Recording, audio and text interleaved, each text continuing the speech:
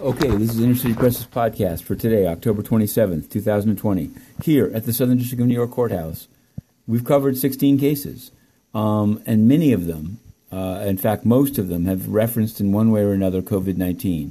In the Amidex Pete Petit trial, of course, the people are boxed in plexiglass.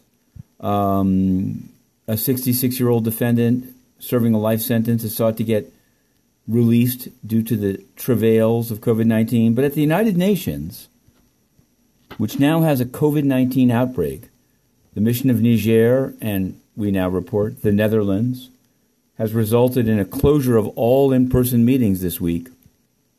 Secretary General Antonio Guterres is still planning to leave town and spread himself to Boston. Now, we've just written to the Department of Health of Massachusetts, but here's some audio of Antonio Guterres' spokesman, Stefan Dujarric, today, saying that taking the temperature is not that important. Is it misinformation? You be the judge. COVID update here for us at headquarters. As some of you may know, yesterday we were informed by a permanent mission that they had 5 positive cases among their staff.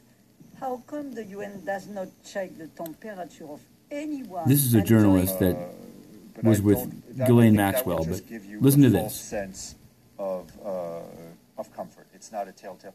But a lot of people are asymptomatic, so I'm not. It's not an effective method. So there the UN is saying that taking temperatures is ineffective. Of course, this is required in New York City restaurants. It's required here at the Southern District of New York Courthouse. So the UN is saying don't do it.